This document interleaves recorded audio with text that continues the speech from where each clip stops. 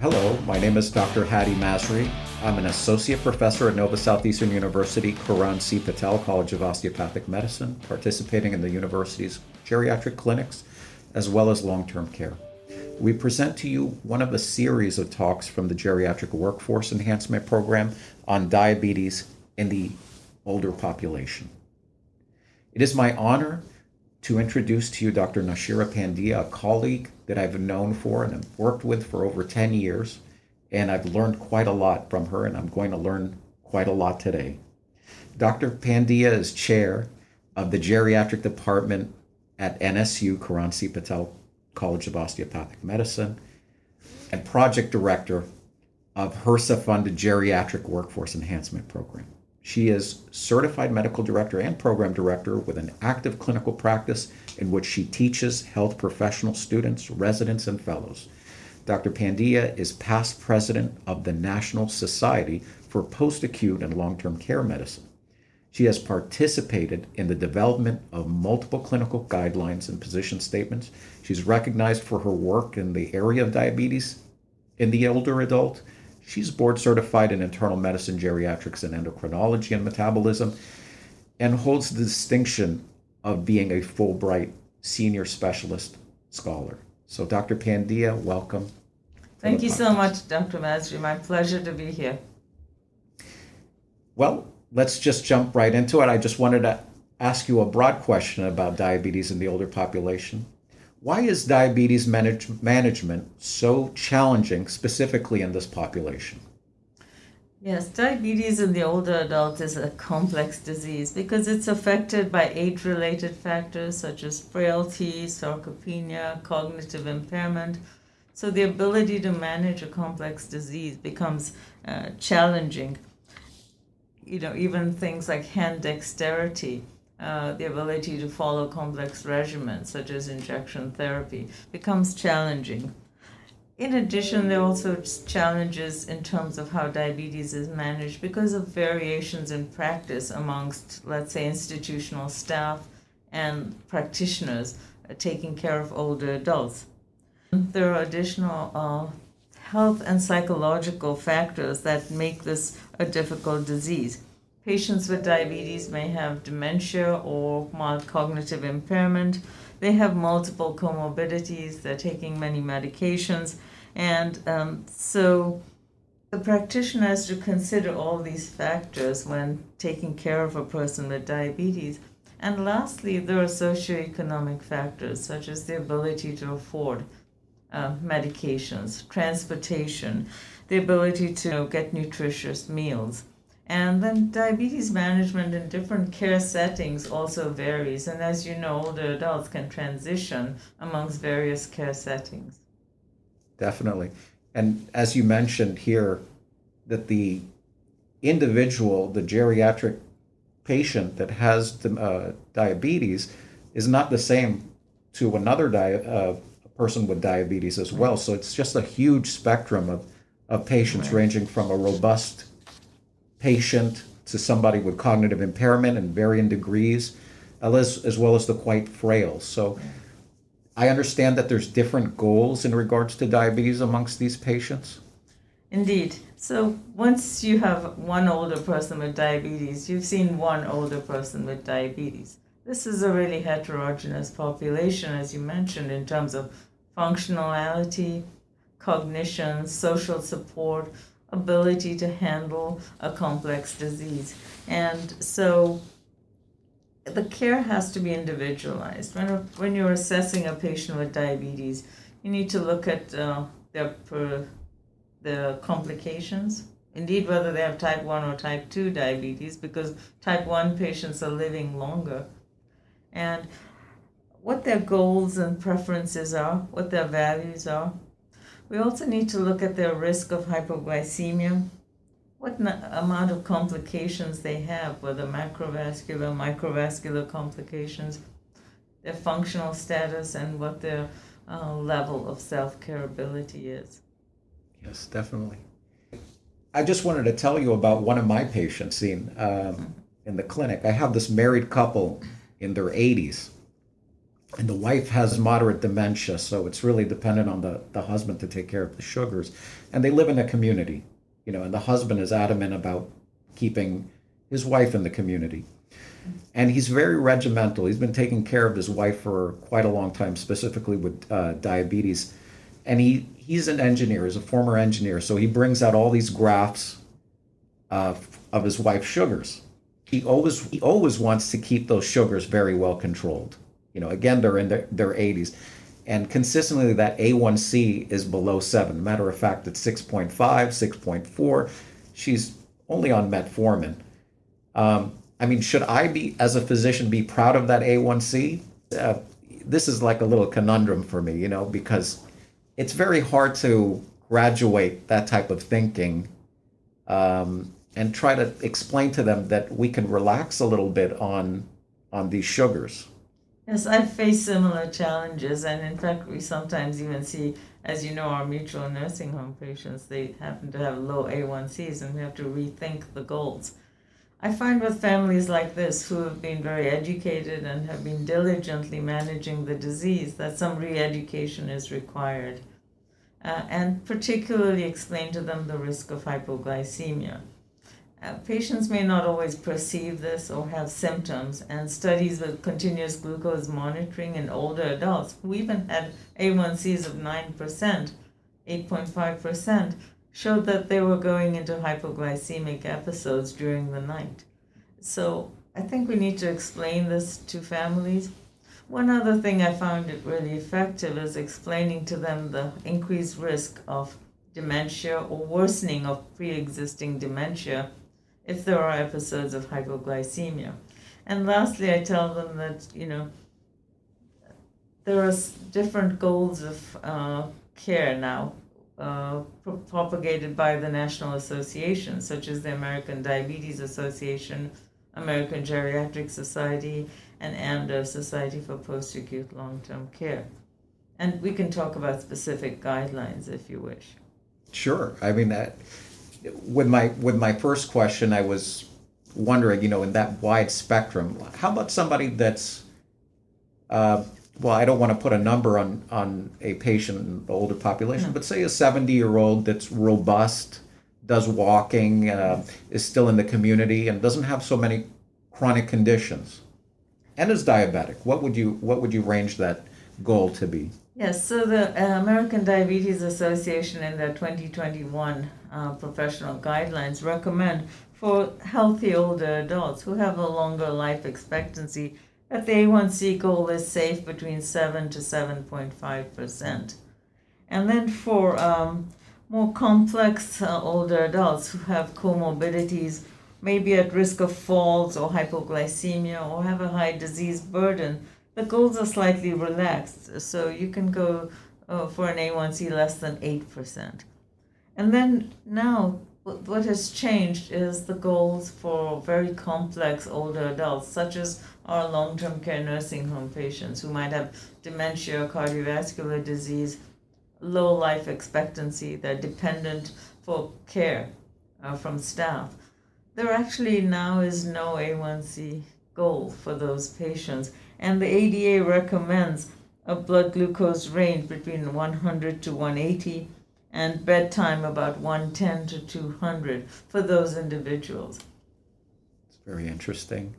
And I don't want to go too much into the treatment quite yet, but how often should, again, going back to that patient, the husband and wife, very regimental about their sugars. He checks the sugars 3 or 4 times a day. Again, she's on metformin. And do you think that's appropriate? Or what would you recommend my patient?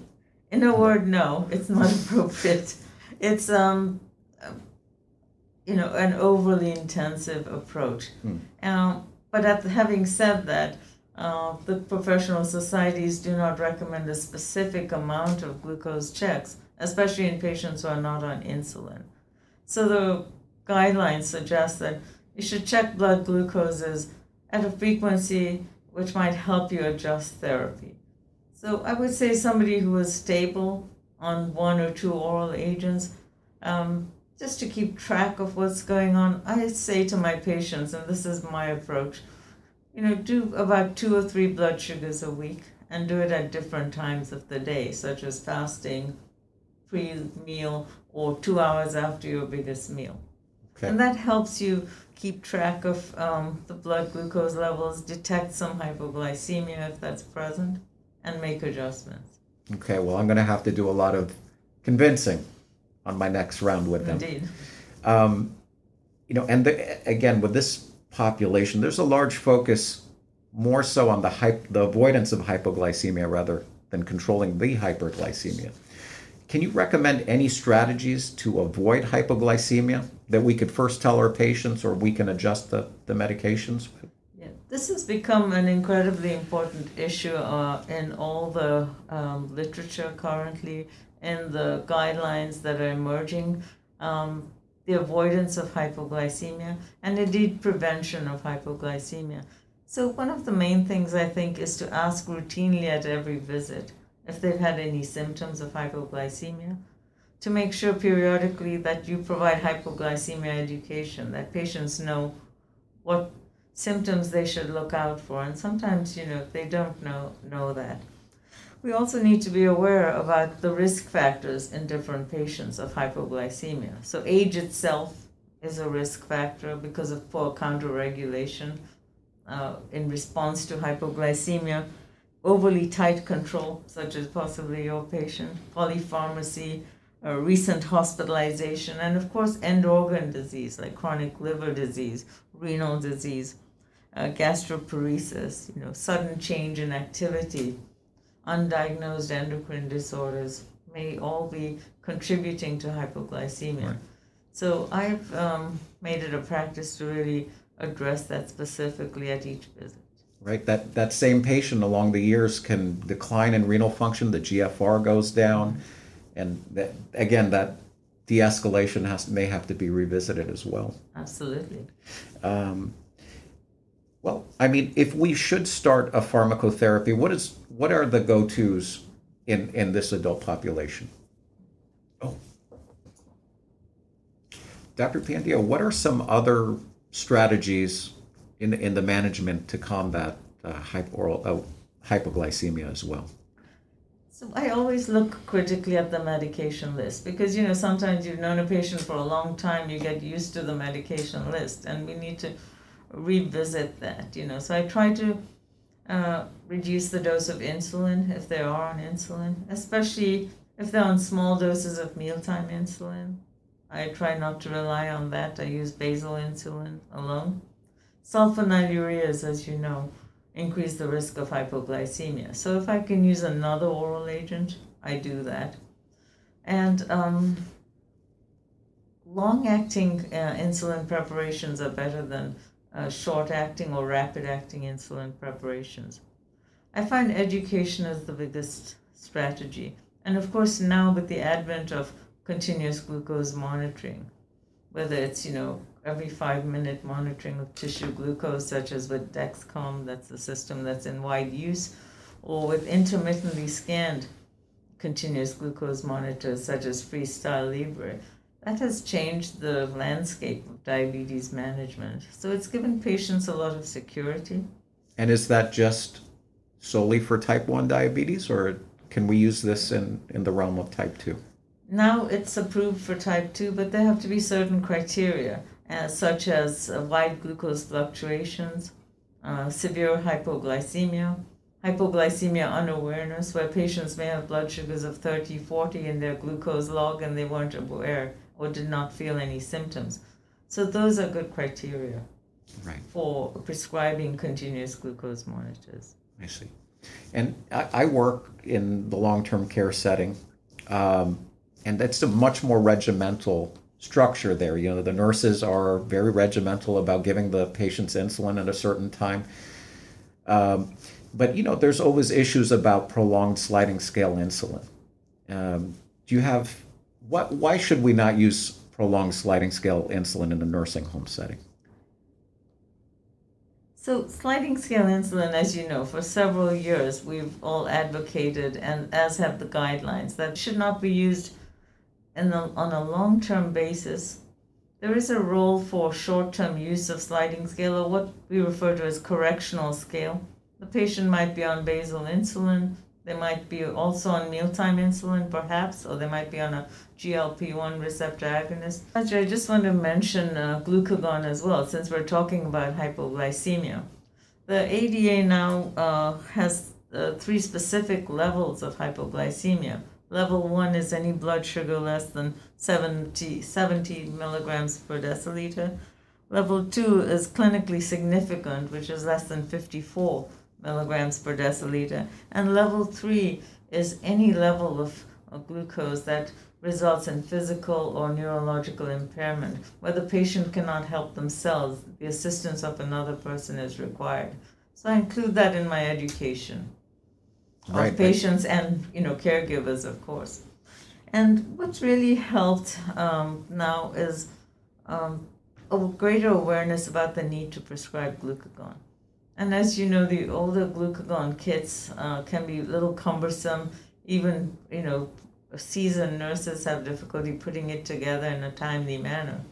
And now we have the advent of nasal glucagon and a pre-filled glucagon pen. And these are widely available. So I find that, especially on somebody who's on an injectable agent, to have a glucagon prescription on board is very important. Is that for specific patients or just catering to a certain population? I think anybody who has had any episodes of hypoglycemia, any concerning numbers on their glucose log, and especially if you have patients who are very adamant about tight control, and they're still trying to get their A1C at 6 and 6.5%, I would worry about those patients and make sure they had glucagon. Any special considerations for a type 1 diabetic? I know we usually focus on type 2, but there are plenty of type 1s in the geriatric population. And older type 1 patients, often depend on caregivers, or they might be institutionalized. So I think to have a glucagon prescription on board and to make sure that the caregiver or family member knows how to use it is important. I see. And going into pharmacotherapy of diabetes, what is the first go-to medication for these patients? So for type 2 diabetes, if the renal function allows and they don't have advanced liver disease or decompensated heart failure, of course metformin is still the go-to drug to start with. And if tolerated, you can maximize the dose. And of course with metformin, you have to remember it can cause B12 deficiency after long-term use, so we need to check that. And I understand they relaxed the GFR restriction. If you have a GFR greater than 30, then that's acceptable to use. Yes. And if your GFR is less than 45, one should reduce the dose, but can still continue to use metformin. Is age a consideration with metformin now, or we're just not currently? Okay. Anything else? I mean, so if metformin doesn't work, what's probably the next go-to? Yeah, so that's a great question. And the answer is it depends on the patient. Okay. So if a patient has known cardiovascular complications or multiple risk factors, then one should think of a GLP-1 receptor agonist after metformin. Okay. And if they have advanced kidney disease or heart failure with reduced ejection fraction, then the go-to class of drug seems to be the SGLT2 inhibitors, because that's where the study evidence lies. So I noticed you didn't mention insulin yet. So GLP receptor agonist over insulin?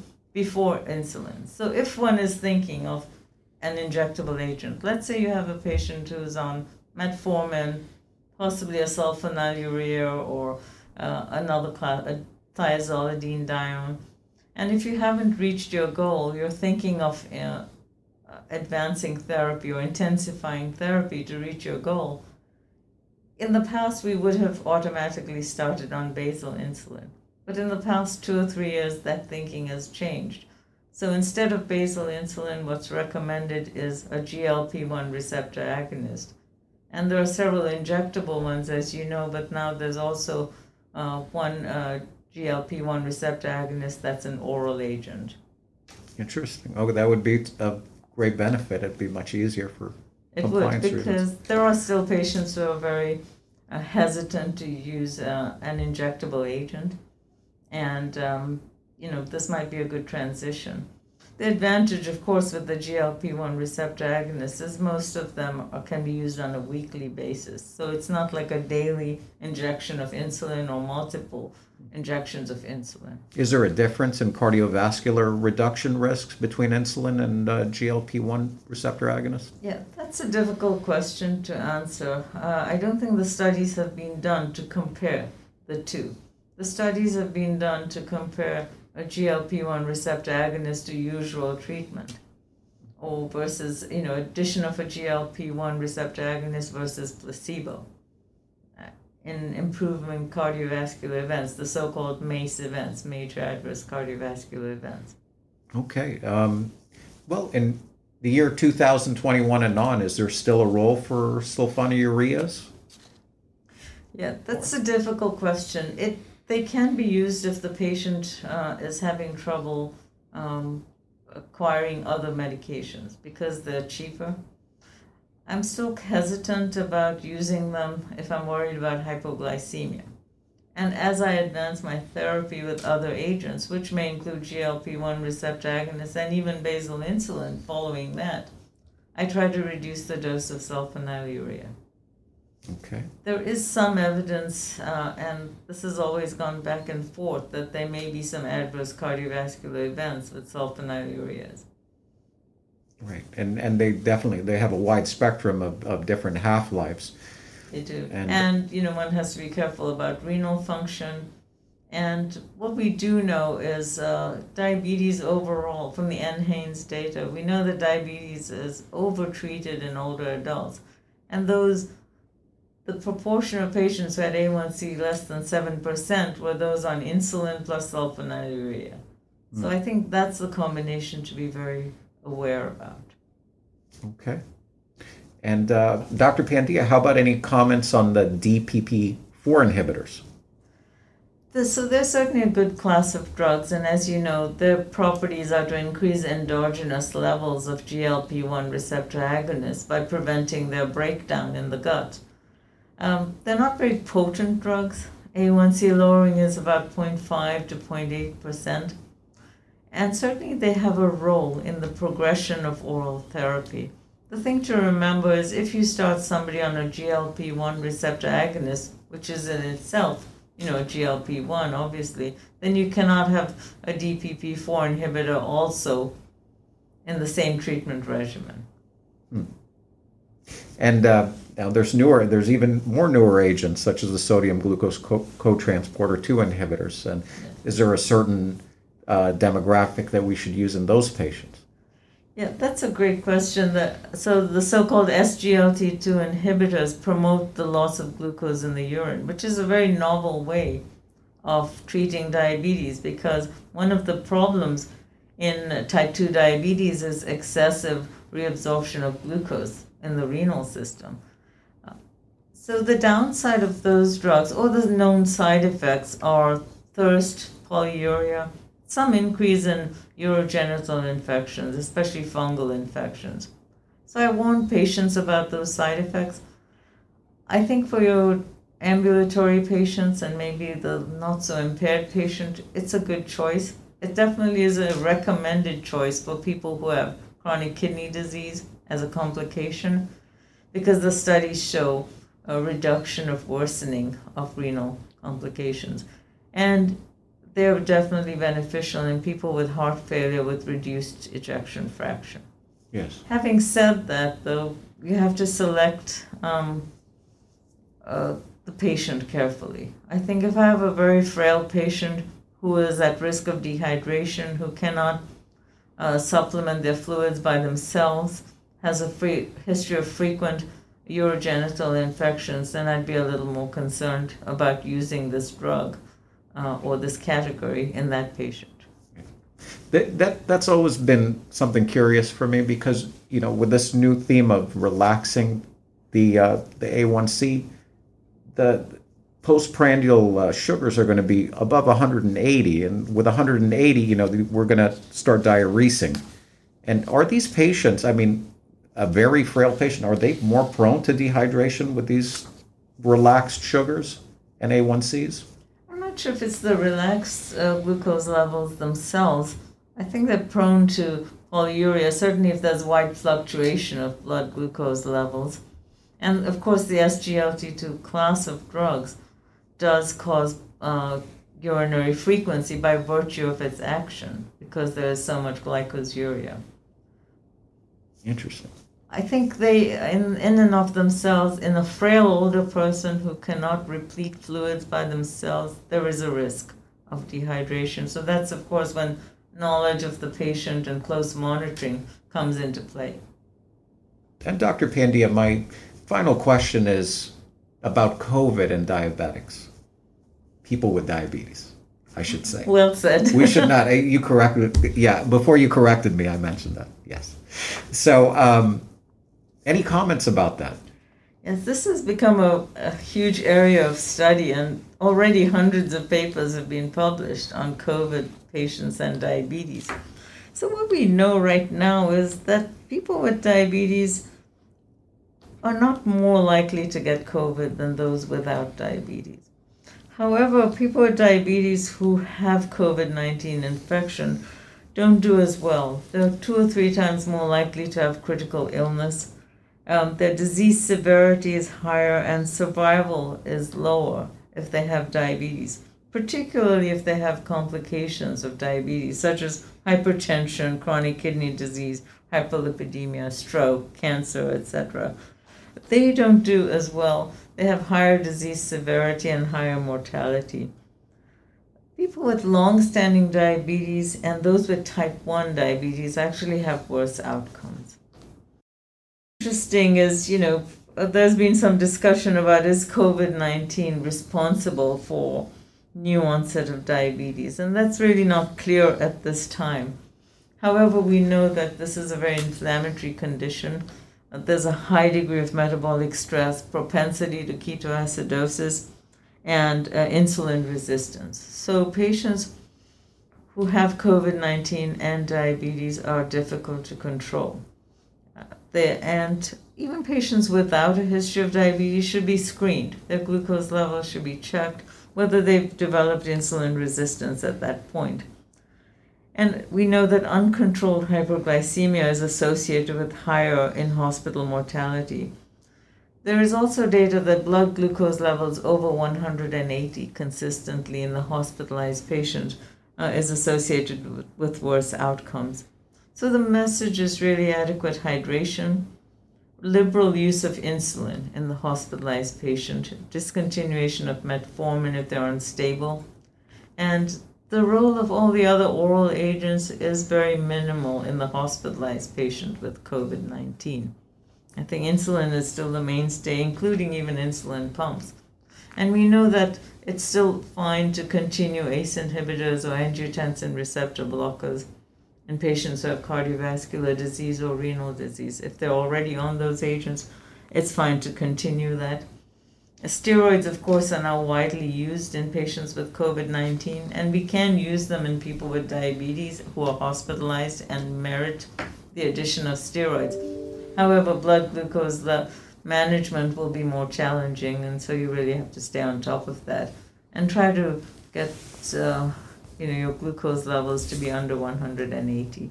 I really want to thank Dr. Nashira Pandya in bringing us this very helpful information that we could implement in our clinics, long-term care, as well as the hospitals. So thank you so much, Dr. Pandya, for that valuable information. It's been my pleasure. It's been a great discussion, Dr. Masri. Thank you.